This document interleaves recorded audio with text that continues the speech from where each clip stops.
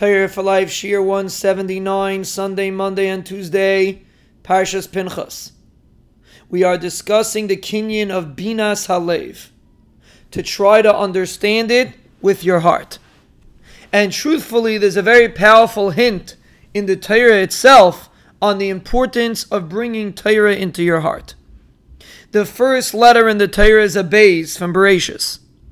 And the last letter in Chamisha Chumshei Torah is a Lamed, Le'enei Kol Yisrael, a Lamed. And there's a hint over there that the Torah is supposed to enter your Lev, the Beis and the Lamed. That's where the Torah is supposed to enter, into the Lev. And the way it enters the Lev is if you allow it to get in. If a person tries, it's not always possible, but if a person tries a little bit when he's learning to try to internalize it into his heart, to try to get a better understanding of it, to try to really think about it, that will help a person attain Binas Halev. And there's a very important concept that goes along with Binas Halev, and that is internalizing the importance of Torah. Because your heart and your emotions are very connected to what you consider chashiv and what you don't consider chashiv. Most of your actions are dictated by your emotions, by your heart. Yes, there are many things you know in your head, but if you don't bring it to your heart, you will not necessarily act based on what you know in your head. But when you bring it to your heart, it impacts your actions, your hargeshim, how you respond in situations. And truthfully, that's the goal in this world. Every time we learn a concept, for example, Emunah and Bitachon, everybody knows HaKadosh Baruch Hu is in control.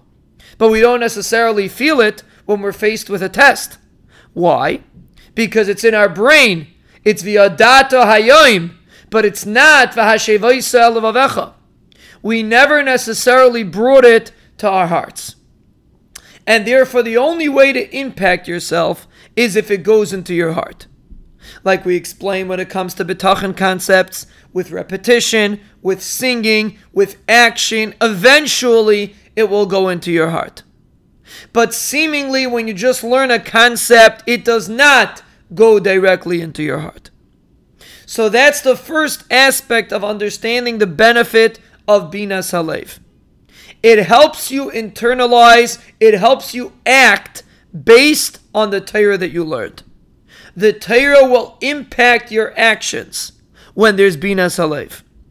A person that allows Torah to go into his heart becomes a ben Torah, so to speak. Becomes a person that his actions are governed by Torah.